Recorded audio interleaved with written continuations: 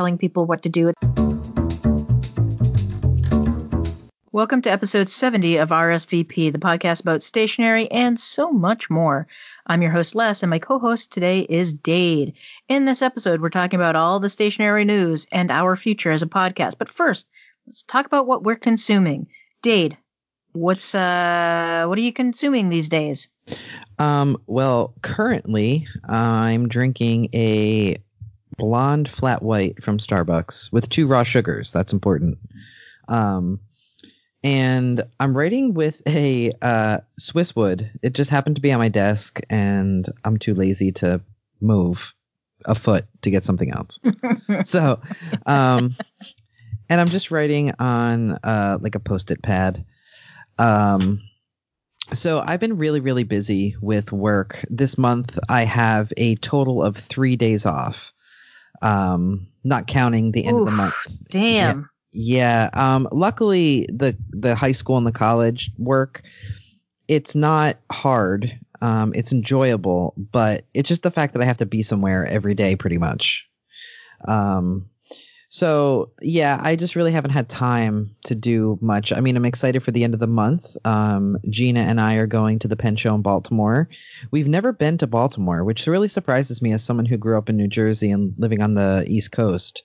But we got a hotel right by, I forget what it's called, by like the downtown area by like the water and like, so Friday we're going to go to the Penn Show, go to the recording of Erasable. Saturday, Wright is having kind of this open house thingy I'm going to go to, but really I'm just looking forward to getting away.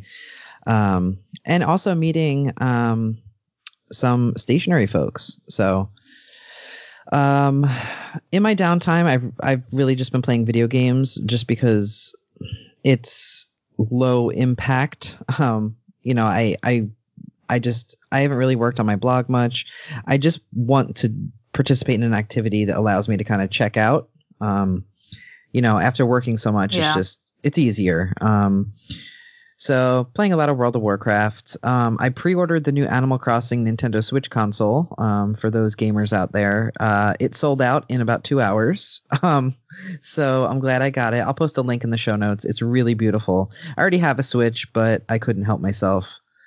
Not sure if I'm going to sell my other Switch or try to get Gina to play video games with me. That would be perfect. Finally, as far as my world goes, I've been shopping for an espresso machine for home because I'm starting to do our taxes, and I looked what we spent last year because we hardcore budgeted, so we tracked every single purchase for an entire year. And it turns out that Gina and I combined spent $3,200 on coffee. Whoa. Yeah.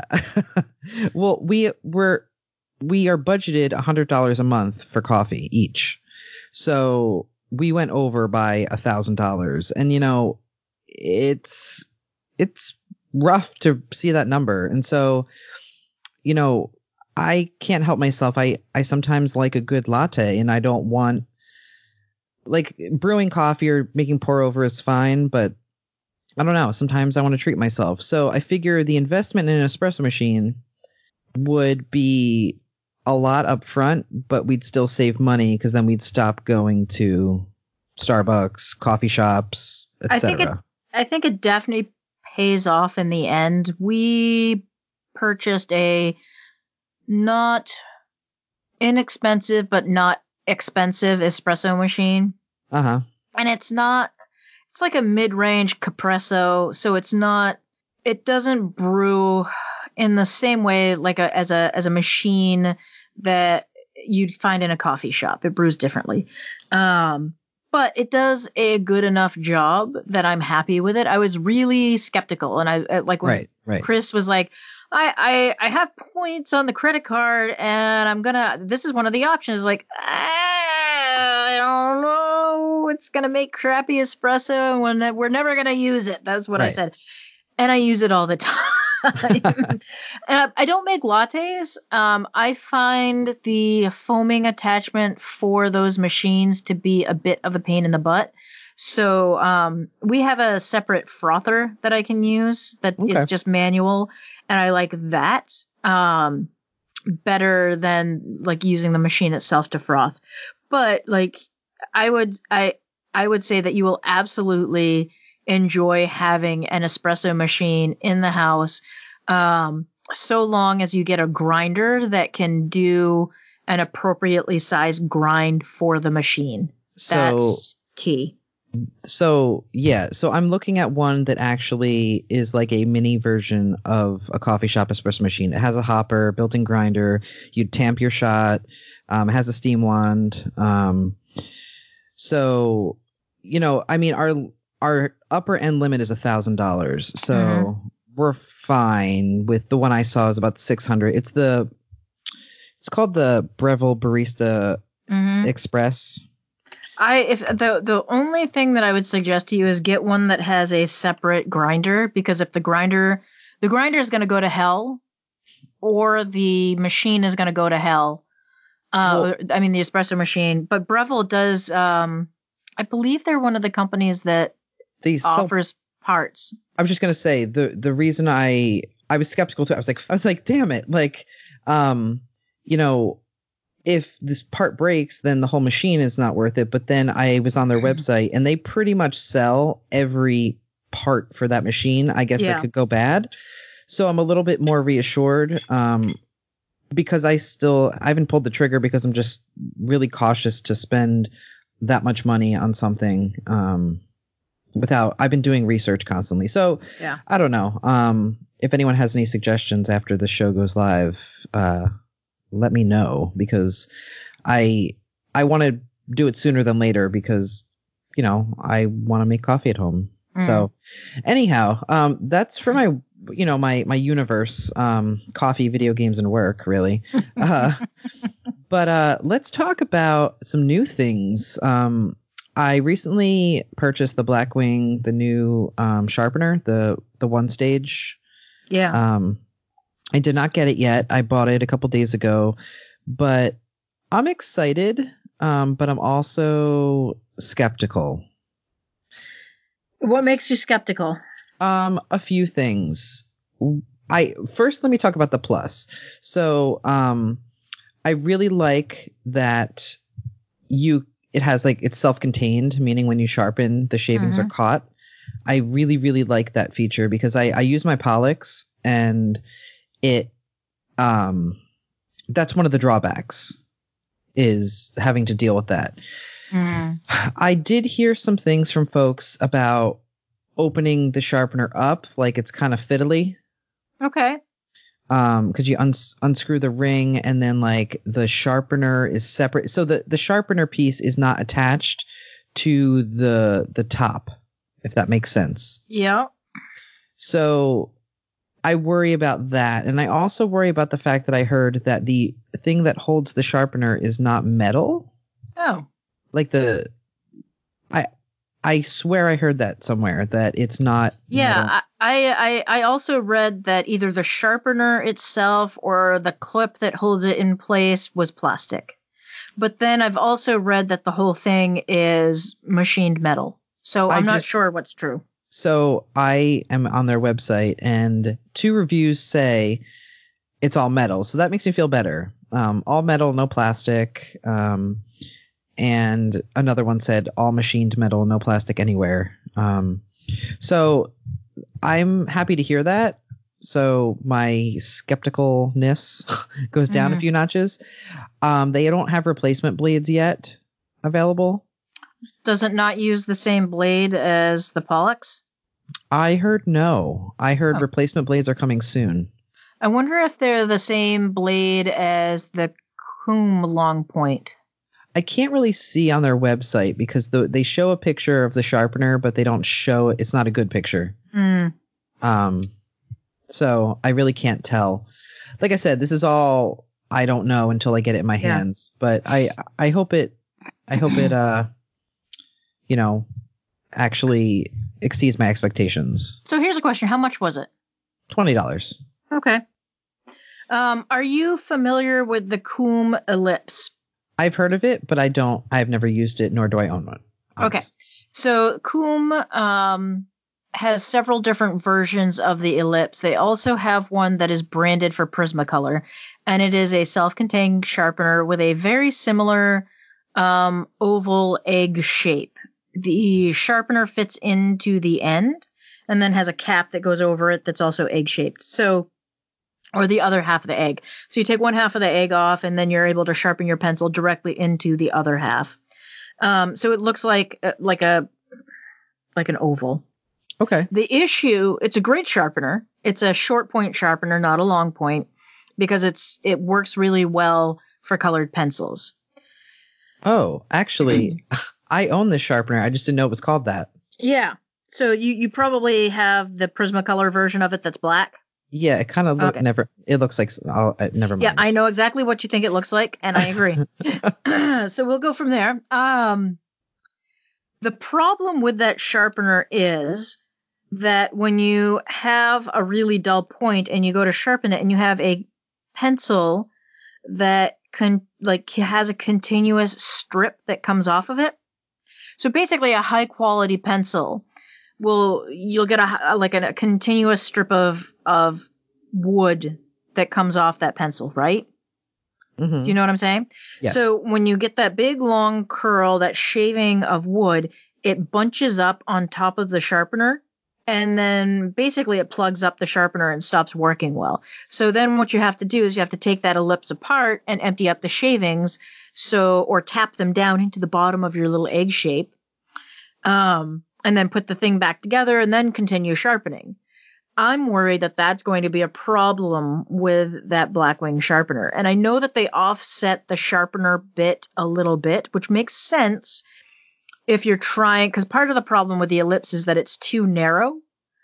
And then the sharpener is exactly centered in the midst of the holder. So you don't have a lot of room for the shavings to filter down into the bottom, unless you're only doing a few quick touch-ups here and there to keep your point really fresh. I don't know if that makes sense. It totally makes sense. And I can, like I said, there's been some reviews up already on it. Johnny did a really good write-up of everything. So until I get my hands on it, obviously I can't form a total opinion, but I agree. I could see that happening. But the way it's designed, it's not centered, like you said. So yeah, one can hope. Might be helpful. So also we can both talk about the new offering from Baron Fig, the Work Play 3 notebook. What are your initial thoughts on that? I really enjoyed the other, God, why can't I remember? I was thinking about this. I had that pale purple blue colored notebook with the elastic closure. I think it had an elastic closure it was half ruled. So half the top of the page was blank, and then it was ruled on the bottom. And it looked like a field sketchbook that we used to get in my undergrad, and you can find them at art supply stores all over the place. But it gives you a place to draw and then reflect or record observations. Very useful style. So I was really into that, and I had not gotten a Work Play in the past. I don't know why I never got it, but I just never did. I love this. I love the deep, dark black cover. That is just, it's amazing. It feels great. The debossed imprint on it that is a halftone fade for anyone who remembers old-timey printing. So it large and small circles that are, and these are slightly glossy in the imprint. So I don't know if they put something in there to make them glossy, or if it's just part of the printing process or the debossing process. So I love that. I love the black notebook, but I really like, I'm doing some art journaling in mine. So what I'm doing is I make art on the right-hand page that's blank, and then on the left-hand page, I reflect on that art. And it's a great basic art journal in that way. I mean, basic in terms of is what, $24? Or is it a $20? I don't remember how much this is, but it's $20. $20. Okay, so it's a $20 journal. It's a little small for art journaling, but it's really good if you're doing daily reflection pages. So in terms of art journaling, it's really nice if you're not using a lot of mixed media or a lot of wet media. So like some basic collage, some sketching, some pen and ink, maybe a light watercolor wash. It's really great for that. And I love Baron Fig's paper. So I'm a little biased in terms of the paper, but I really do like it a lot. What are your thoughts? I agree with you. I really like the look of it. I usually don't like black colors, obviously. For anyone that knows me, I'm quite the opposite. But I don't know. There's just something about it. It's perfectly designed. And I just like the texture on the front. But as far as how I'm using it, I use it for tabletop RPG stuff. So I've been like, when there's downtime at my college job, we really can just do whatever we want. So I've been like sketching up ideas for like D&D campaigns, and the dot grid on the one side is perfect for map making. Yeah. Because each grid is essentially, and like a 5-foot square in like a D&D map. So it's perfect. I can map stuff out, but then on the right, I can either draw something or I can just write whatever. My dream notebook would be lined on the right and dot grid on the left, but that's such a niche. There's actually, it's just really funny because when I was doing research, because I'm working on a review, I was just like, looking at stuff. There are so many copycat notebook companies. There's one called Code and Quill.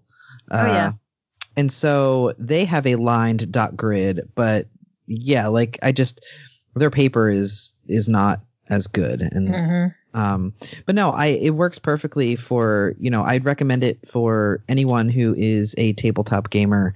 It's a perfect, I could see it being a good gaming journal. So if you started a new campaign, especially if you're playing a game where you're using theater of the mind, so there's no tabletop map, you're able to sketch things out. I mean, it's niche, but it would be great for Baron Fig to release a notebook catered to the gaming community. I think they'd get a lot more response than they'd believe. Like there's such a market out there for it. And so that's how I've been using it. And like I said, I've really enjoyed it. The paper is great. It actually works out really well for me because the paper is so good that I can use colored markers and stuff, and there's really no bleed or there's no shadowing on the next page. So yeah, plus 1,000 to Baron Fig for this release. It's really been great. Yeah. I'm really digging into it, and it's one of those things that I've done in the past where I sit down and I do a little bit of art every night and I do a little bit of reflection.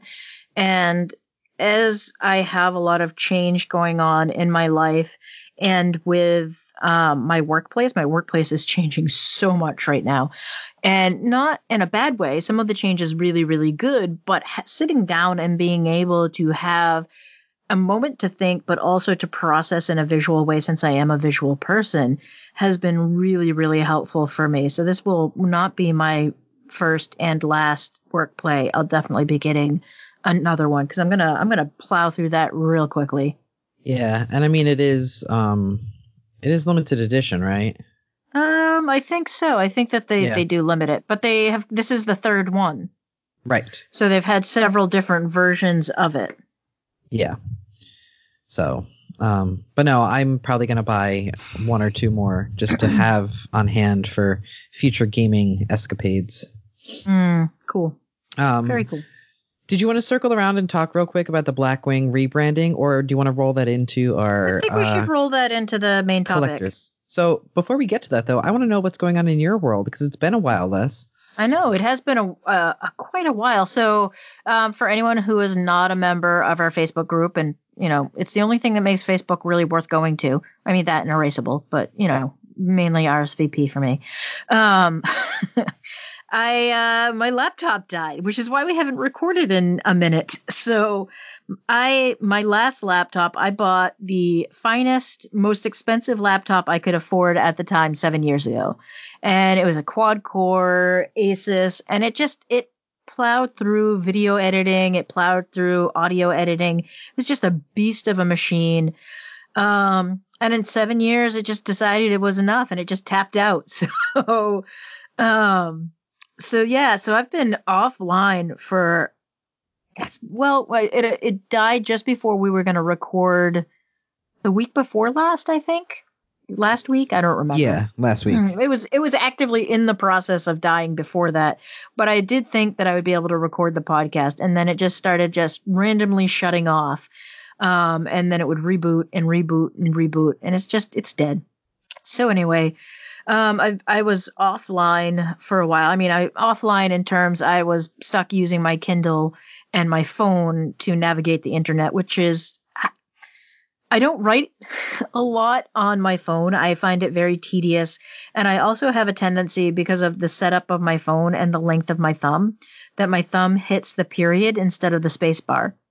So people who get a lot of text messages from me, or you can tell when you get something that I've written on my phone, because every other word at least will be separated by a period instead of a space. And then the spelling just goes to hell, and it's a mess. My writing on my phone is a mess. So yeah, there's that. And so I've been offline a lot, which is not a bad thing. So that's where I've been. And over on Comfortable Shoes Studio, every year I do this thing where I write a reflective post about what I'm hoping for the future and kind of looking back on the past year. And I started doing this, I think, in 2016, 2015. So I have, like, if I look in my Google Drive, I can go through and I can see this history of reflection, which is kind of neat. And so I was kind of thinking about the future of Comfortable Shoes Studio and what I'm going to be doing with it. And it's interesting to think in that manner of, like, what am I going to do? And because I'm definitely shifting things up, right? Like, last 2019 and 2018, I really focused on reviews of inexpensive inks, inexpensive pens. And because I was shifting jobs, I really needed to think about what's professional. I didn't need to, but that's what I chose to. What's a professional ink? What's a professional pen? And that's how I do. All of my reviews and everything that I write on the blog is reflective of my life, if that makes sense. So I always, if you're reading a review from me, you're reading something that's actually been tested in real world circumstances in whatever my real world is in that moment. And I currently work in a place that's, we use electronic health records, and I am 100% all for electronic health records. They just protect your private health information so much better than paper records. For me to lose someone's information, I would have to print it off and then lose it. And I just don't ever print off anyone's personal information. Whereas if I were doing a paper health record, I could misplace it. Billing could misplace it. Someone in the office could misplace it. Someone could come into my office and swipe it off my desk. So anyway, yeah, so I use electronic health records now, which means I don't use pens nearly as much as I did at the old place that had paper records. And it limits my ability to write reviews because I'm just not using pens as heavily as I was. Pens and pencils, period. So basically I'm limited to how I use pens and pencils and whatnot in my hobbies and my life outside of work, or just in my planner at work, which my work planner can't be photographed. Certainly I could, and then I could blur out everything, but that doesn't really show you how it's used. And that is like a whole other ethical issue, right? Like if your therapist is making a copy of their planner and then posting that with things blurred out, are you able to unblur it easily or not?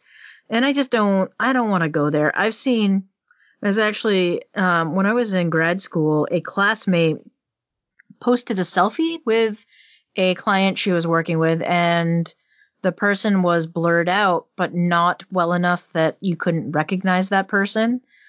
And it was a cultural thing too. Like that person came from a culture where that was okay. Oddly. But anyway, so it's like one of those things. It's like, Yeah, I just can't photograph that. And that really kind of changes how I do reviews and how I explore my materials. So that post was all about kind of the beginning stages of that and how changing jobs and life changes really alter your ability to do things like write. I don't think I wrote much of anything in 2019. And in the beginning of 2020, I hadn't written much at all. And then I got my new laptop, which, as I've joked, is one step above a pizza box with a keyboard drawn onto it and a screen drawn on.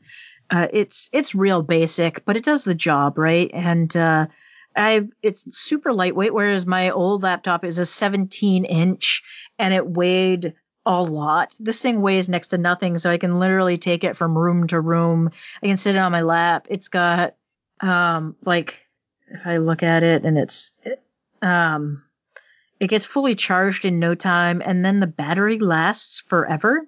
So I can take it into the living room and I can sit on the couch in front of the fireplace with music playing, and I can write. So I started writing again, and it's all trash. It's such a weird thing, like when you've been writing for a while and you get your confidence up and you start to feel better about your writing, and then you stop, and it's like you got to relearn your balance on a bike again.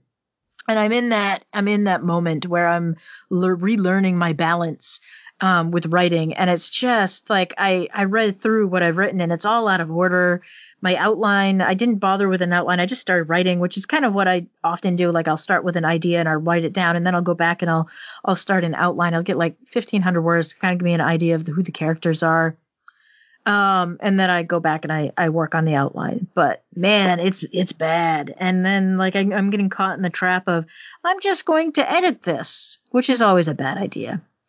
So there's that. And other than that, I've continued to watch Stumptown, even though before the Hollywood holiday break, it was sort of disappointing about where the character Dex was going. And they've kind of turned away from the love triangle that they were initially pushing her into, and then they've made it super awkward. So like it's not a love triangle anymore. And they're exploring other options, which I appreciate, but it feels very exploitive of both queer pain and like military vet pain. So I'm not sure how I feel about it still. I keep watching it because it's kind of fun, and I love the sort of like mystery of the week setting thing that's going on. I also have been watching Black Lightning, which is one of the few superhero shows where I don't feel like it's queer baiting. It's sort of like these characters are just lesbians or bisexual or whatever, however they identify, and they just are, which is kind of cool. So I enjoy that.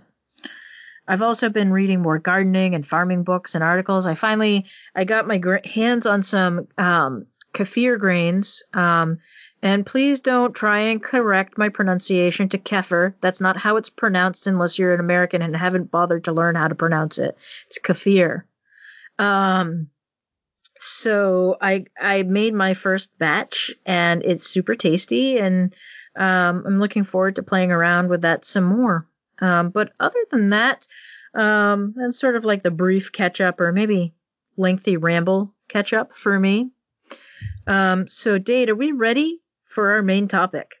I think we are. Okay.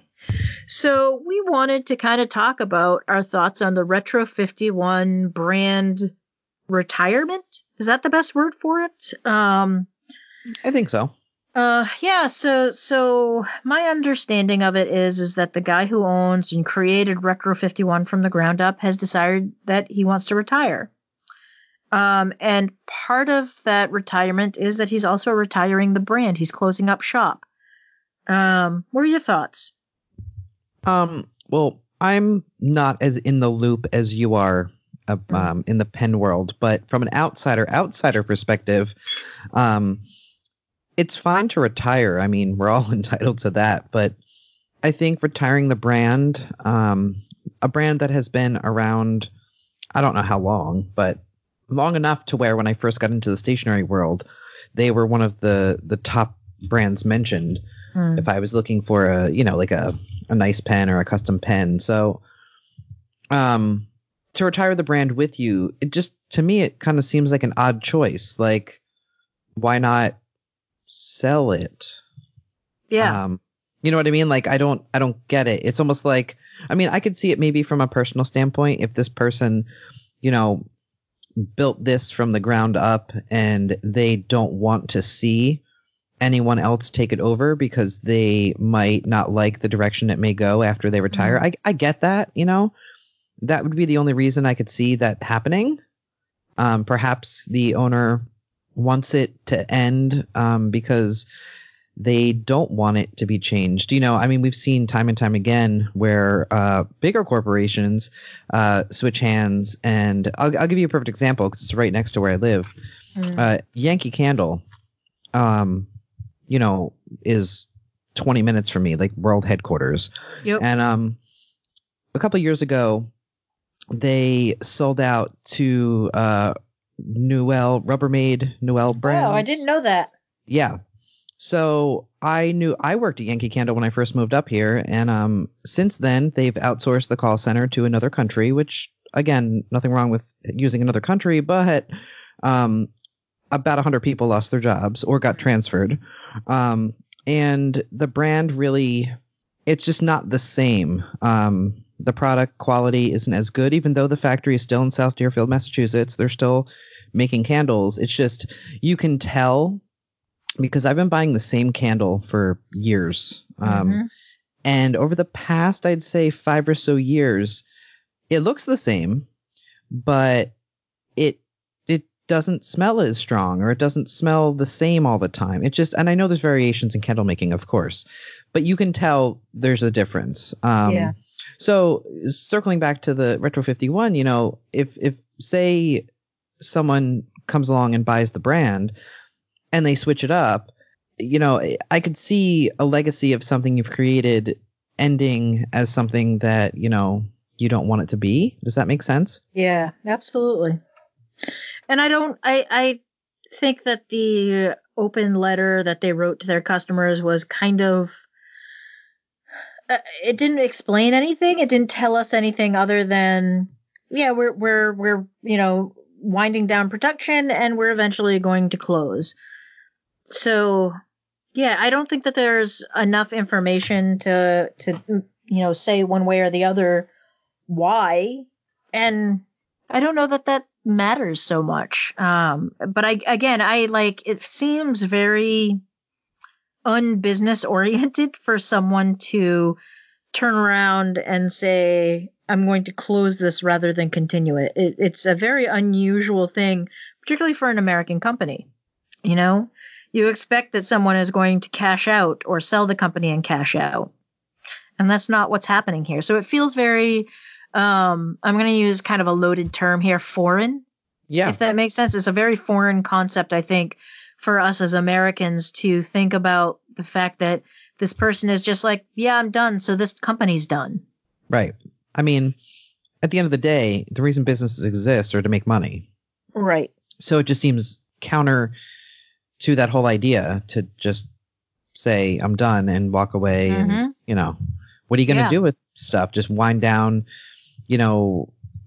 production and then sell out of your stuff. And that's that. I mean, that's fine, but I don't know. You're right. It is unique to the American experience of capitalism and making money. That's a very strange feeling. That said, it's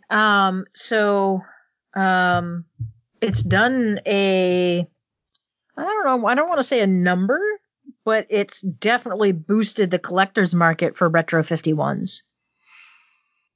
I don't know if you've noticed, even in RSVP, a lot of people are buying a lot of our Retro 51s. I've seen a ton of images on Instagram of people just going hog wild with purchasing Retro 51s, and a lot of them.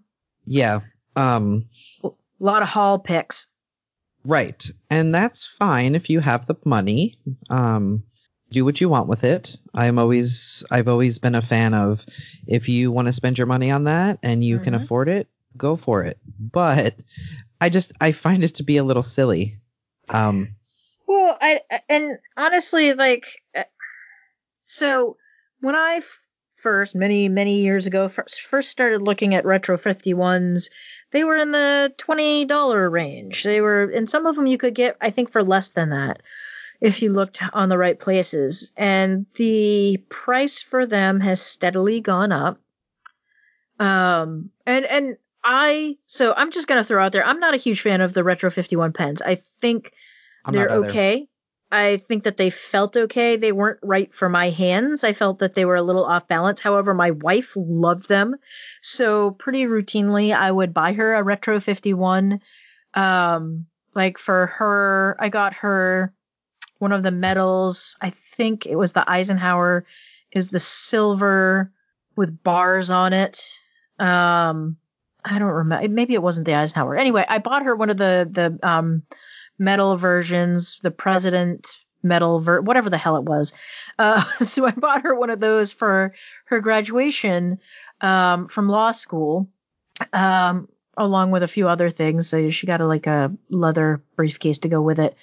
And someone stole it off her desk at the court. So, but anyway, like, that was a really cool pen, but for me, it wasn't balanced for the size of my hands. For her, it was great. She really enjoyed it. It was like a nice balance for her, and it fit her hand size much better than mine. And then I got her another brushed stainless steel version, which I think she still uses if she hasn't lost it. So, she really liked them because they fit her hands really well. They never fit my hands perfectly. I do have a Retro 51 that looks like it's a ballpoint, but it looks like a engineering pencil. You know, one of the drafting pencils. So it's got like a knurled grip and a hex body, and then some knurling at the top and a basic clip. I really like this Retro 51, the Hexamatic.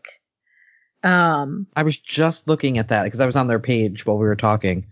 Yeah, it's a great pen. And this, it has a nice balance for my hand. It is heavy because I believe it's all brass on the inside. But that's the thing that I like about Retro 51s the most, is that they were all really well made. Even if you didn't like the balance of their pens, like, one of the things that made it so great for my wife is that the pen itself was virtually indestructible. There was no way she was going to destroy that pen. Because my wife breaks stuff. My wife looks at stuff and it breaks. My wife walks into a room and something breaks. So for her, having a pen that is virtually indestructible, is important. And now, actually, I gave her a Squire, and she uses a Baron Fig Squire and really likes that. But yeah, I think that it's, basically Retro 51 just took the collector's market and cranked it to 11, and we're going to see a lot of increased buying of every Retro 51 out there, and we're going to see a lot of flipping. Yeah. Unfortunately, I don't think that they're going to be worth that much. There's a million of them out there. And they're kind of basic.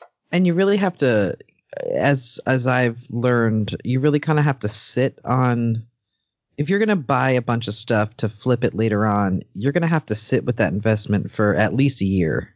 Yeah. For it to be worth anything. If not longer. Right. Like my Blackwing 811s, I sold one box so far for $80 on eBay. Mm-hmm. That's that. You know what I mean? So, I think that like, there's this, and it's so interesting we're talking about this, and like, because Retro 51, they have all their limited edition kind of designs. Johnny just posted a blog post about limited edition fatigue. And yeah, I don't know. I'm starting to finally hit the fatigue point. I didn't think I would, but I don't know.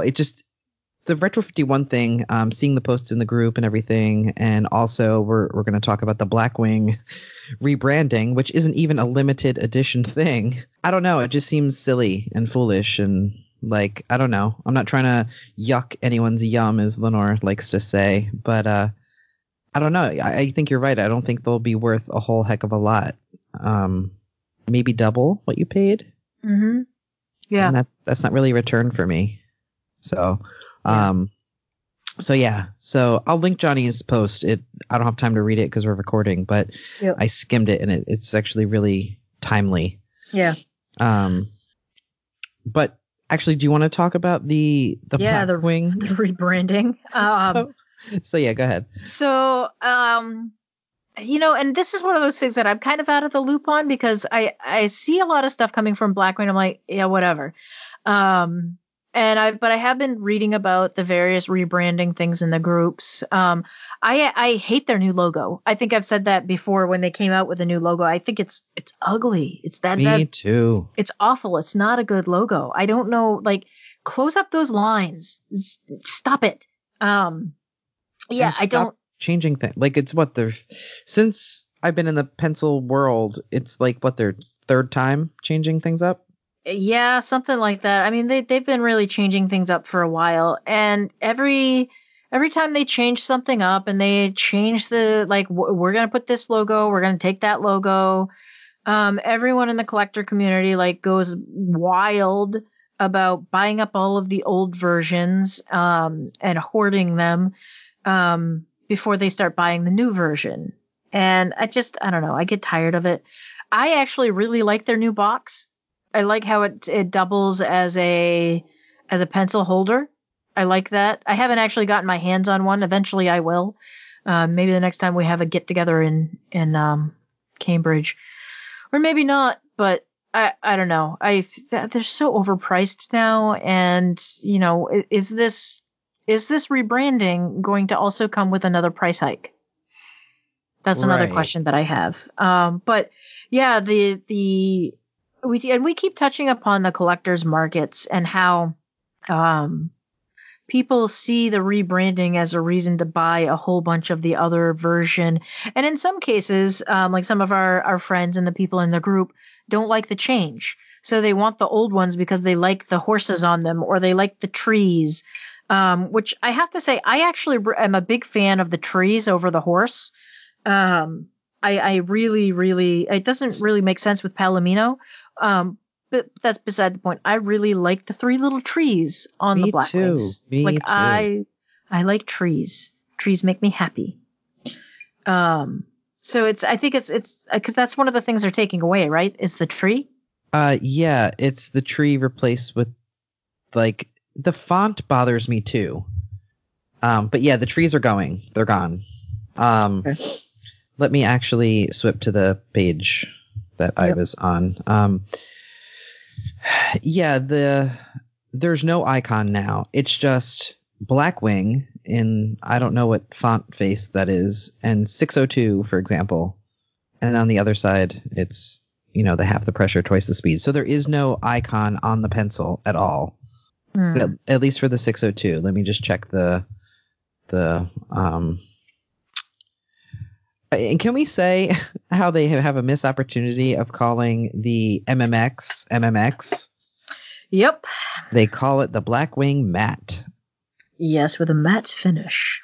So yeah, no, all of them just have the Blackwing in bold print and then in regular, just the name of the pencil. But yeah, I don't know. The only thing I do like, is the box that it comes in.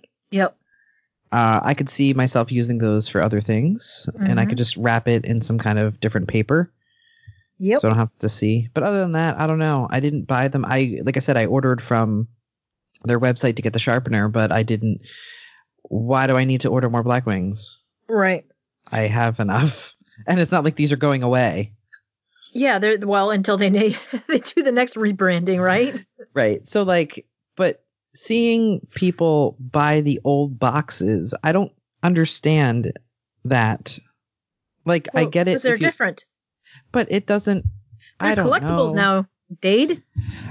Well, then I guess I'm sitting on a gold mine. I mean, I will say, I like the old boxes. I call it like a watch box or a jewelry box style. Those actually were great for sending people pencils and stuff. Yeah, absolutely. They're so sturdy. They are. And like this new box, because it's rectangular and thicker, it won't ship as well in a padded mailer. Yeah, it's going to be a pain in the butt to ship any of them. I feel like it would like rip the mailer or like potential get stuck in the mailing system. So I get if you like the old box, but don't just buy the tree Blackwings to buy the tree Blackwings. Well, I think in some cases people are buying them as an investment. They're buying them because they're no longer being made and thus a collectible, and they think they're going to be able to flip them. And, there are some people out there who are completionists who have one, right. like a box of each. So, yes. And there are always new people coming into the hobby, and many people still look for like 211s or 725s, like there's still people out there looking for singles or entire boxes of these pencils. So, and so to a point, those folks who are buying like mass quantities of the old version aren't entirely wrong, but I don't think that it's going to have the same collectible cachet, if you will, as like a 73 or a 54 or a 211 or 725. They're just, no. I'm reading those off the pencils that I have on my desk. But because I can't remember all of the numbers, because I haven't gotten a whole bunch of the newer ones, because I'm just, right. I have and Johnny and I have talked about this to a certain extent, the fatigue with limited editions. And I'm with Johnny. Like, there's this point where I just want to use my stuff, right? Like, I have hundreds of nice pencils. Yep. I have dozens and dozens, probably hundreds of nice pens, and probably at this point a gallon of different shades of, like, if you combined all of my ink into one big container, I probably have a gallon of really super cool ink. And I'm at the point where I just want to use this stuff. I just want to kind of sit down. I've acquired all the stuff, and I know the stuff that I like. Like, I like the extra firm Blackwing, but I also like the Ticonderoga stripes. I really like the Pen and Gear Neon or the Pen and Gear Black. I like all of these pencils. I like all of these things, and I want to sit down and I just want to use them. And to me, I don't need to acquire more stuff. I need to find ways to use this stuff. And in some cases, like, I had like 60 composition books here that I had acquired over the years as part of my composition book series. And I donated a stack of them. Yeah. And the pencils that I wasn't using, I donated those. And some of the stuff that I'm like, have art supplies that I haven't touched in 10 years, donating those. And I think that sometimes as an artist and as someone who writes and as someone who actually uses a lot of these materials in the other hobbies that I have, sometimes I acquire because I'm having imposter syndrome, which isn't really a real syndrome, but we use it as, and I think we acquire to kind of fill that creative void. And we say, someday I will use these things. And one of the things that 2019 and going into 2020 showed me is to stop hoarding. And I shouldn't use hoarding, but stop acquiring and stop accumulating stuff in the hopes that I'll use it in the future, because life is short. And if you save for the future with like these material things in the hopes that you're going to use it eventually, and this is just dramatic, you're going to die not having used any of this great stuff that you've wanted to use your entire life, and you're just letting it sit there. Right. Although gathering dust. I will say that in case something happens, Gina has been instructed to ship everything to you. Oh, I like that.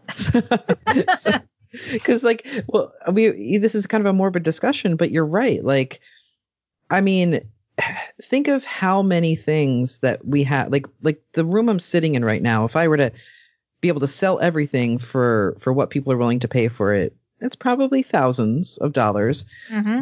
But when you move on, unless your partner or someone taking care of your estate knows that, Right. they're just going to see them as pencils and Right. pens.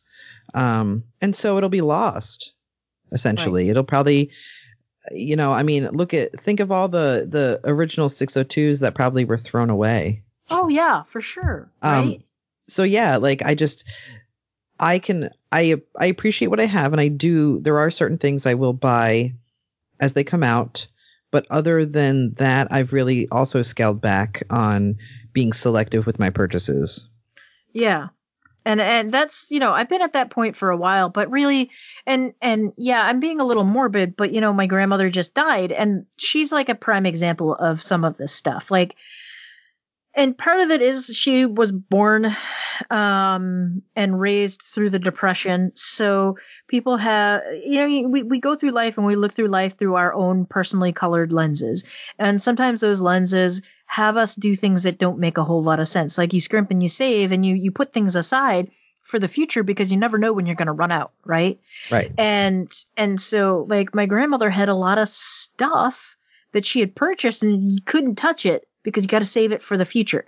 And she was almost 90 years old, and it's like, your future is now. Like, it's Right. time to use some of this stuff.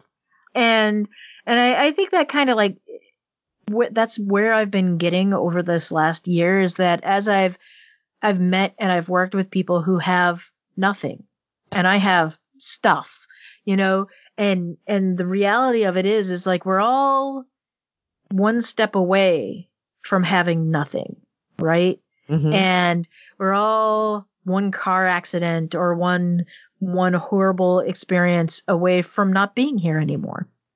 Yep. And this is dark and it's dramatic, and I don't mean to be a downer, but also we have to live our lives.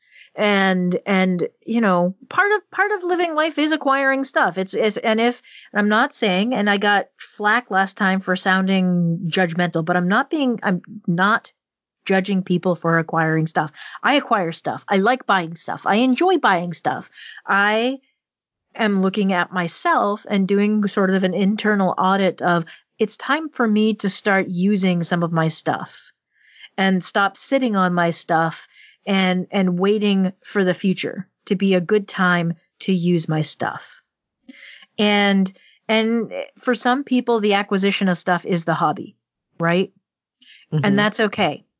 And I don't want people to think that I'm being judgmental about the acquisition or collection as part of the hobby or as the hobby, because I'm not. And I want people to remember that I am being self-reflective here, because I got a lot of flack last time. I didn't. Yeah. But I also don't. I check out for like weeks at a time on the internet. But no, I agree. I'm not saying that buying excessive amounts of things is wrong. I'm speaking through the lens of my own experience. Right. And I'm putting the judgments on my own self. I don't get it and I don't understand it sometimes when it's done to an extreme. But I myself am very guilty of, in the past, stockpiling things. And I have to sit on that pile of things and think about my actions. And right. The money, think about the money that I spent and what I could be doing with that money right now if it was in my pocket. So my reflections and my talk is really my own experience and my own subjective thoughts and feelings on it. So that's a little asterisk for my commentary. Well, and I think that sometimes when people listen to the show, they forget that we're two friends having a conversation and who happen to be recording that conversation, and assume that what our conversation is about is telling them what to do.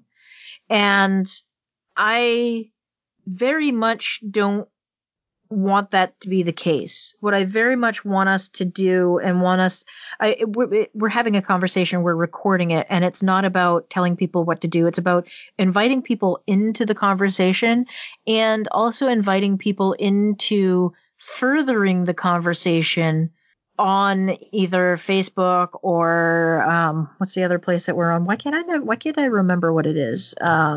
Spectrum or Twitter, or hitting us up and having those in-depth conversations with us, rather than taking our conversations as this is what you should do and this is what I think you should do, because that's not the case. That's not what we were about, and I don't think that's what RSVP is about, which kind of brings me into our next topic, is sort of the idea of what we are about and our future planning. I think we did it a bit last year.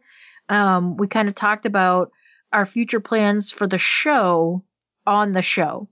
Yes. Sorry, I'm writing and talking because I have an idea for the show title, so I wanted to write it down. And so I think this is the point where we can kind of roll into those future plans for the show. And I know over the last couple of months it's been hard, and it's one of those things that we as podcasters come into more and more, is that our outside lives are very different than they were when we started the show, almost 3 years ago? Is it almost 3?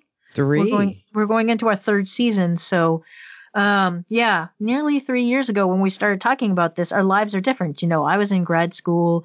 You were starting your undergrad, and Lenore had more flexibility in her life. And here we are 3 years later, and my job is more rigid than it has ever been. I'm doing 40 hours a week at a set period of time. And it's an exhausting job. And you're going to grad school. Yeah. And, obviously those things come first, but you're right. Like, things have drastically changed. I mean, 3 years ago, I had infinite amounts of time. And as the years have gone on, that window of time has gotten smaller and smaller for me. And I always told myself that if doing the podcast became a task or became something that bothered me, say I felt like I didn't want to do it, I would just not do it. And I haven't hit that point yet. It's not a task for me, but I worry that when grad school gets thrown into the mix, it may not be feasible for me to be regularly on the show, because I don't know, like I was telling you off air, I don't know the intensity to which the program, everyone tells you one thing. When I was going into undergrad, people were like, oh, it's going to be so difficult, when you transfer to that 4-year school. My community college was harder than Mount Holyoke. So I really think that I have to find out for myself how hard it's going to be. So yeah, I mean, I don't know what, I mean, we release 2 episodes a month. And I like that. It's kind of a sweet spot for podcasting, but I don't know what it would look like if we did 1 episode. I think for sure we'd have more to talk about. I feel like the episodes would be longer, but then that gets into the territory of podcast being too long. I feel like an hour is the sweet spot for podcasts, at least for me personally. I agree with you. Yeah. Because a lot of my podcast listening happens on the way to work. So when I go to my one job, it's about a 25-minute drive. So an hour-long podcast is my drive there and my drive back. Right. And I'm not going to be honest with you, if I don't finish a podcast, I don't go back to it.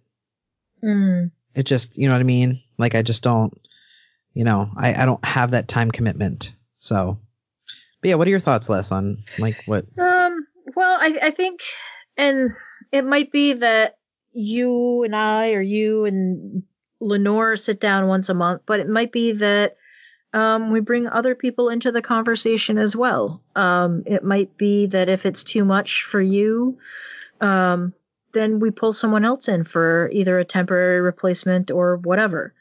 I want to say temporary, but we never know. And I mean, I get it. Like, I went into grad school after not being in school for 15 years, and it was a hard transition.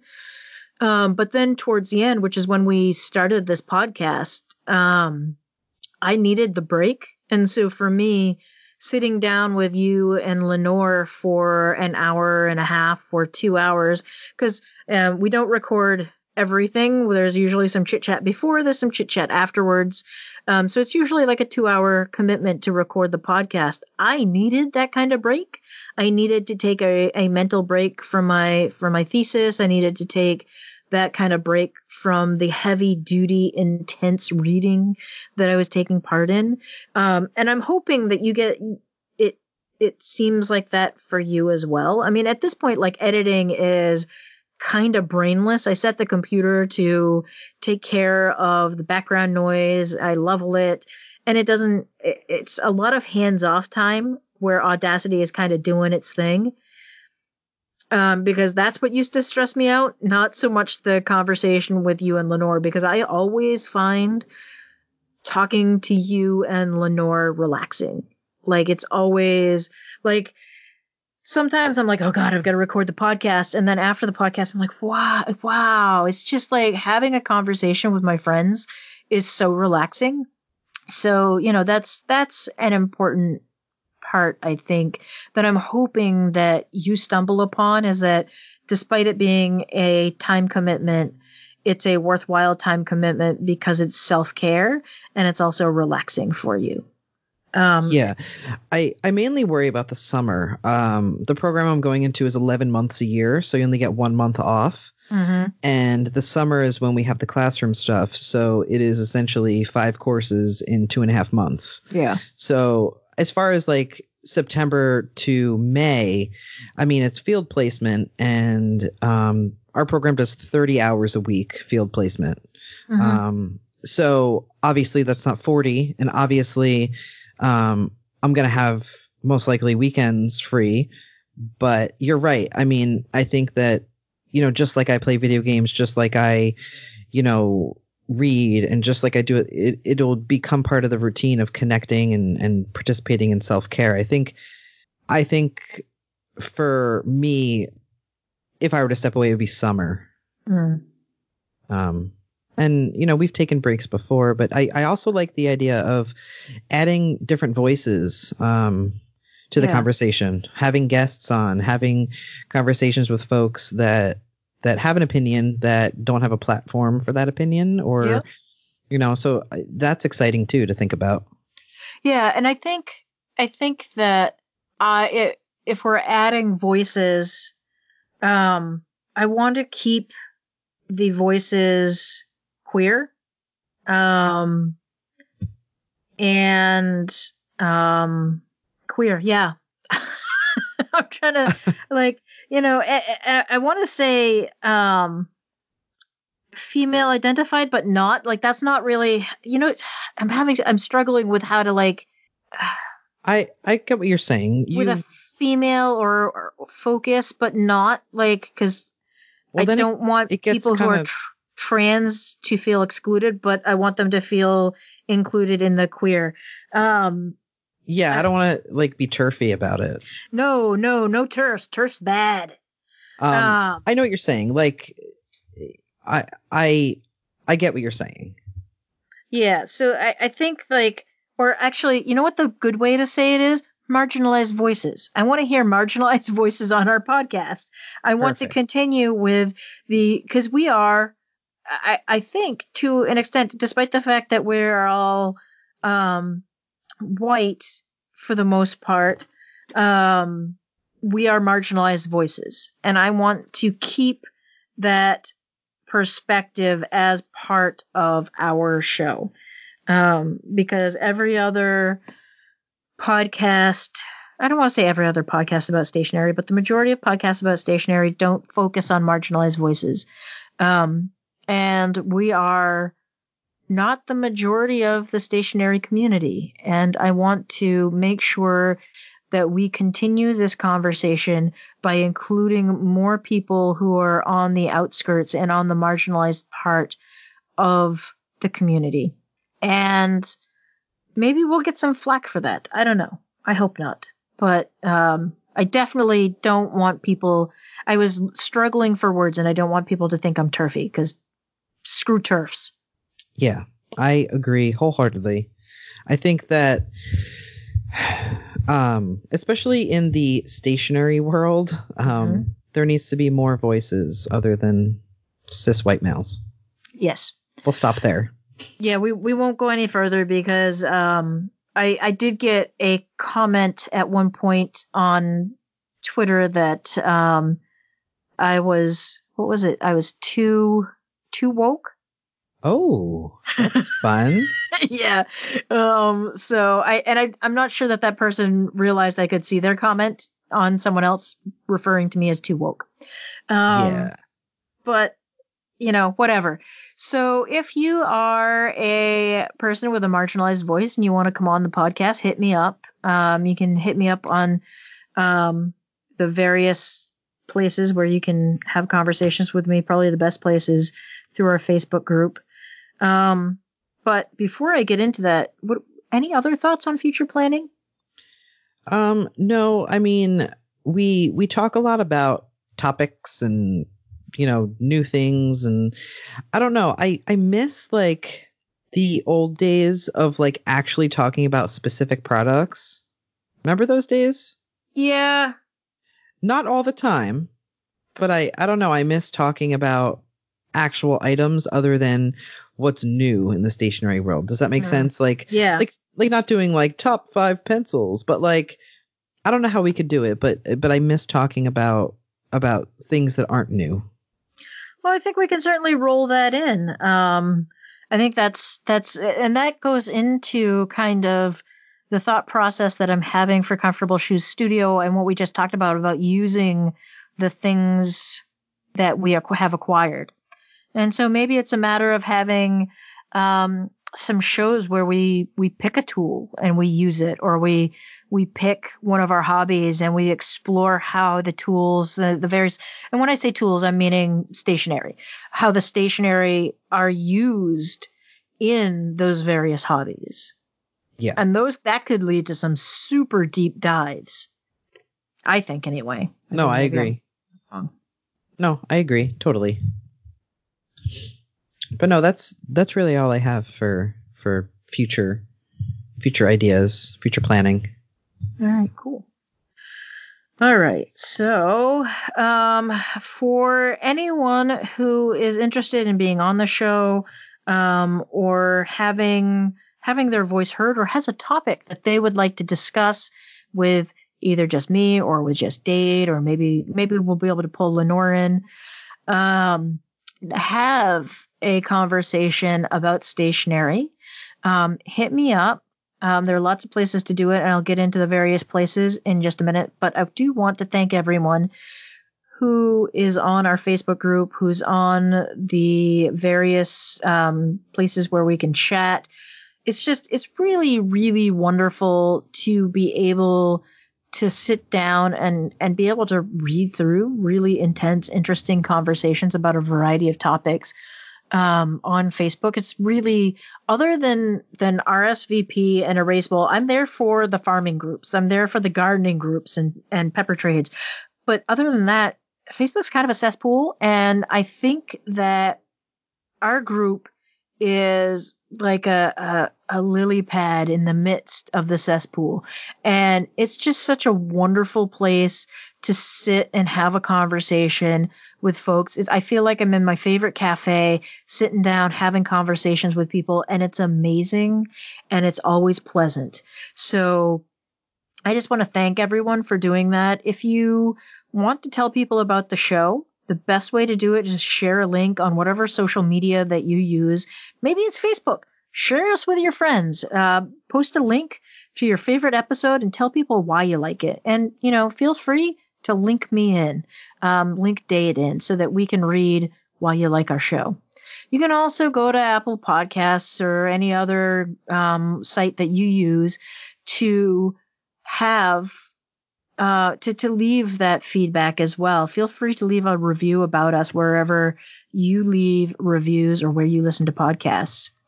You can find the podcast at rsvpstationarypodcast.com. You can also find us on Spectrum Chat and Facebook. You can find me, Les, at comfortableshoesstudio.com, Facebook at Comfortable Shoes Studio, Instagram, and Twitter at Original LC Harper. Dade, where can the fine folks find you? You can find me at weeklypencil.com and on Facebook, Instagram, and Twitter at The Weekly Pencil. And of course, you can find Lenore on the Facebook groups Erasable and RSVP. All right. Thank you so much. I have had a great time talking with you. Same.